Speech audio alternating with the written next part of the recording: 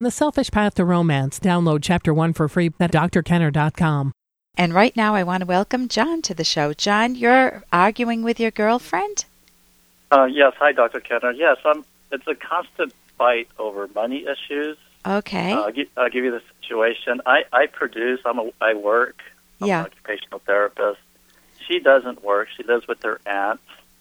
And she comes from a culture. She does what? You said she doesn't work. She lives with... She doesn't. Yeah, she lives with her aunt. She doesn't work. Okay. She comes from a culture where, in Beijing, where in that culture, the Chinese gentlemen will often buy lots of gifts for their girlfriends and shower them with money. Okay. I'm an American, so I have a different view about money issues, and I think I shouldn't be giving her money so she can spend. Right. It's much more of a fair trader relationship in the States.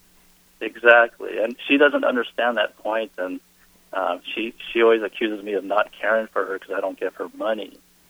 Yeah. I just don't know how to respond and make her understand that it should be a trader relationship and not just take. Right. And the question, a more fundamental question to ask yourself is this the right relationship for you? If there are many, many good things in the relationship and this is the only stumbling block, then it makes a lot of time to think about it, to work through this, and to help both of you understand that there's a cultural difference here that's also a philosophical difference, isn't it? It's a different way of looking at the world. It's, in one sense, it's like, I grew up in the 1950s, and how many moms in the 1950s didn't work?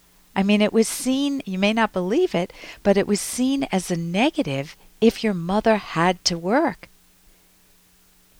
And nowadays, the mothers would be taken care of. The husbands would be the breadwinners. Leave it to Beaver type. You may not even know that. I'm showing my age here.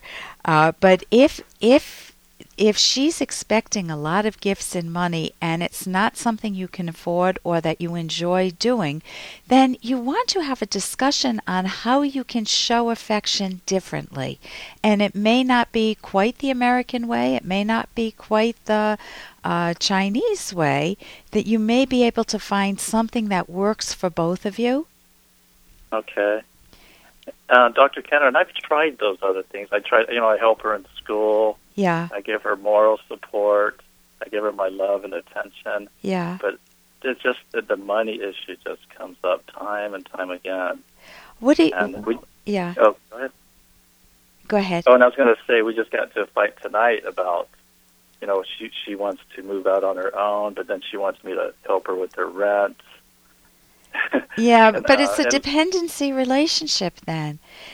Because it's hard. I mean, when you're with someone you love, my husband did help me through school, and I've helped him at other times, but there's an understanding that it's temporary. Once I get through school, I'll be earning my own income. Mm-hmm. But to expect it and to demand it is different from you saying, hey, I'd love to be supportive while you're in school, or you want to move out, I have a lot of money and I'd love to give you that. If you don't have it, or if it's against your principles, you need a method of communicating with her. So can you be her for a minute, or first tell me what happened tonight? Well, tonight, we had a discussion. Her mother was sick in China. Yeah. And her mother-in-law kind of has power over her, too. Yeah. So the thing is, not her mother, her aunt, has power over her by giving her money. Yeah. Control. Yeah. By use of money.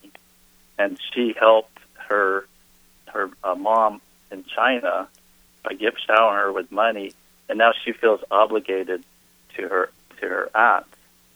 Oh, she's learning a very important principle if she takes the right take-home principle away from this, which is... Hey, I got to interrupt this because we've got to pay some bills. 30 seconds, that's it. A very quick ad, and then Ellen will be back. Romance. I wish I knew more about what girls want from a relationship. Boy, I wish I knew more about what I want. Where's that ad I saw? Here it is. The Selfish Path to Romance, a serious romance guidebook. Download Chapter 1 for free at selfishromance.com and buy it at amazon.com. The Selfish Path to Romance. That is interesting. Oh, she's learning a very important principle if she takes the right take-home principle away from this, which is that when you accept, in quotes, a gift from somebody, financial support, you feel indebted to them. You feel like you owe them, who knows what, your life. You owe them your career, giving up your career for them. You owe them whatever they want. Right, and that's what I try to explain to her, and that's how we got into a fight. I go, now you're going to feel indebted to your aunt. Yeah. All the time. You're going to feel obligated. And tonight, she put on this big old party for her aunt, just to show, gratitude.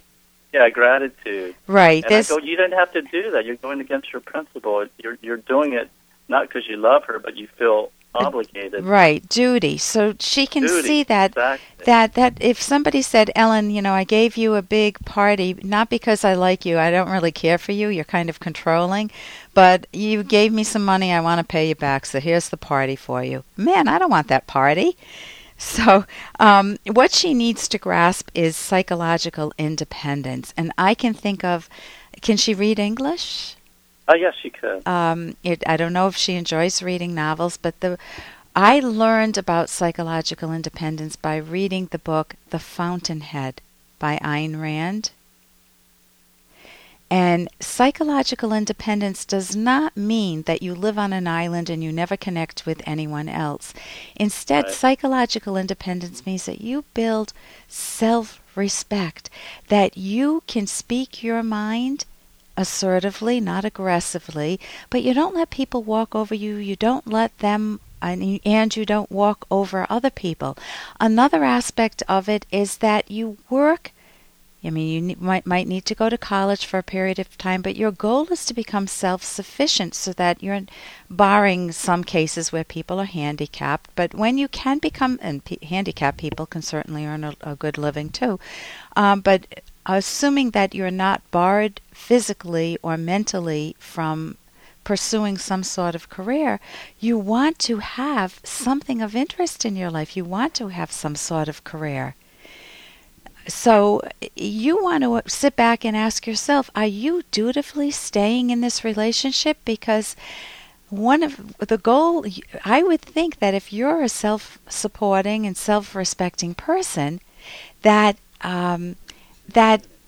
you would want someone, like you're saying, an American, it doesn't have to be American, but somebody who carries that same policy, right. Who has built that into that character.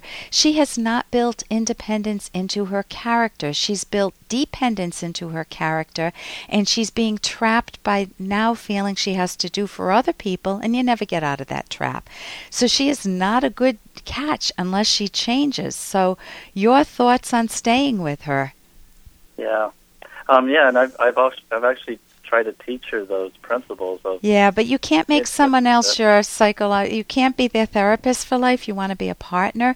So you may want to sleep on it a bit, but really consider, is she the right person for you? Because you don't want someone that is going to be dependent on you, and you can't change her. I mean, you can recommend Atlas Shrugged. You can recommend The Virtue of Selfishness.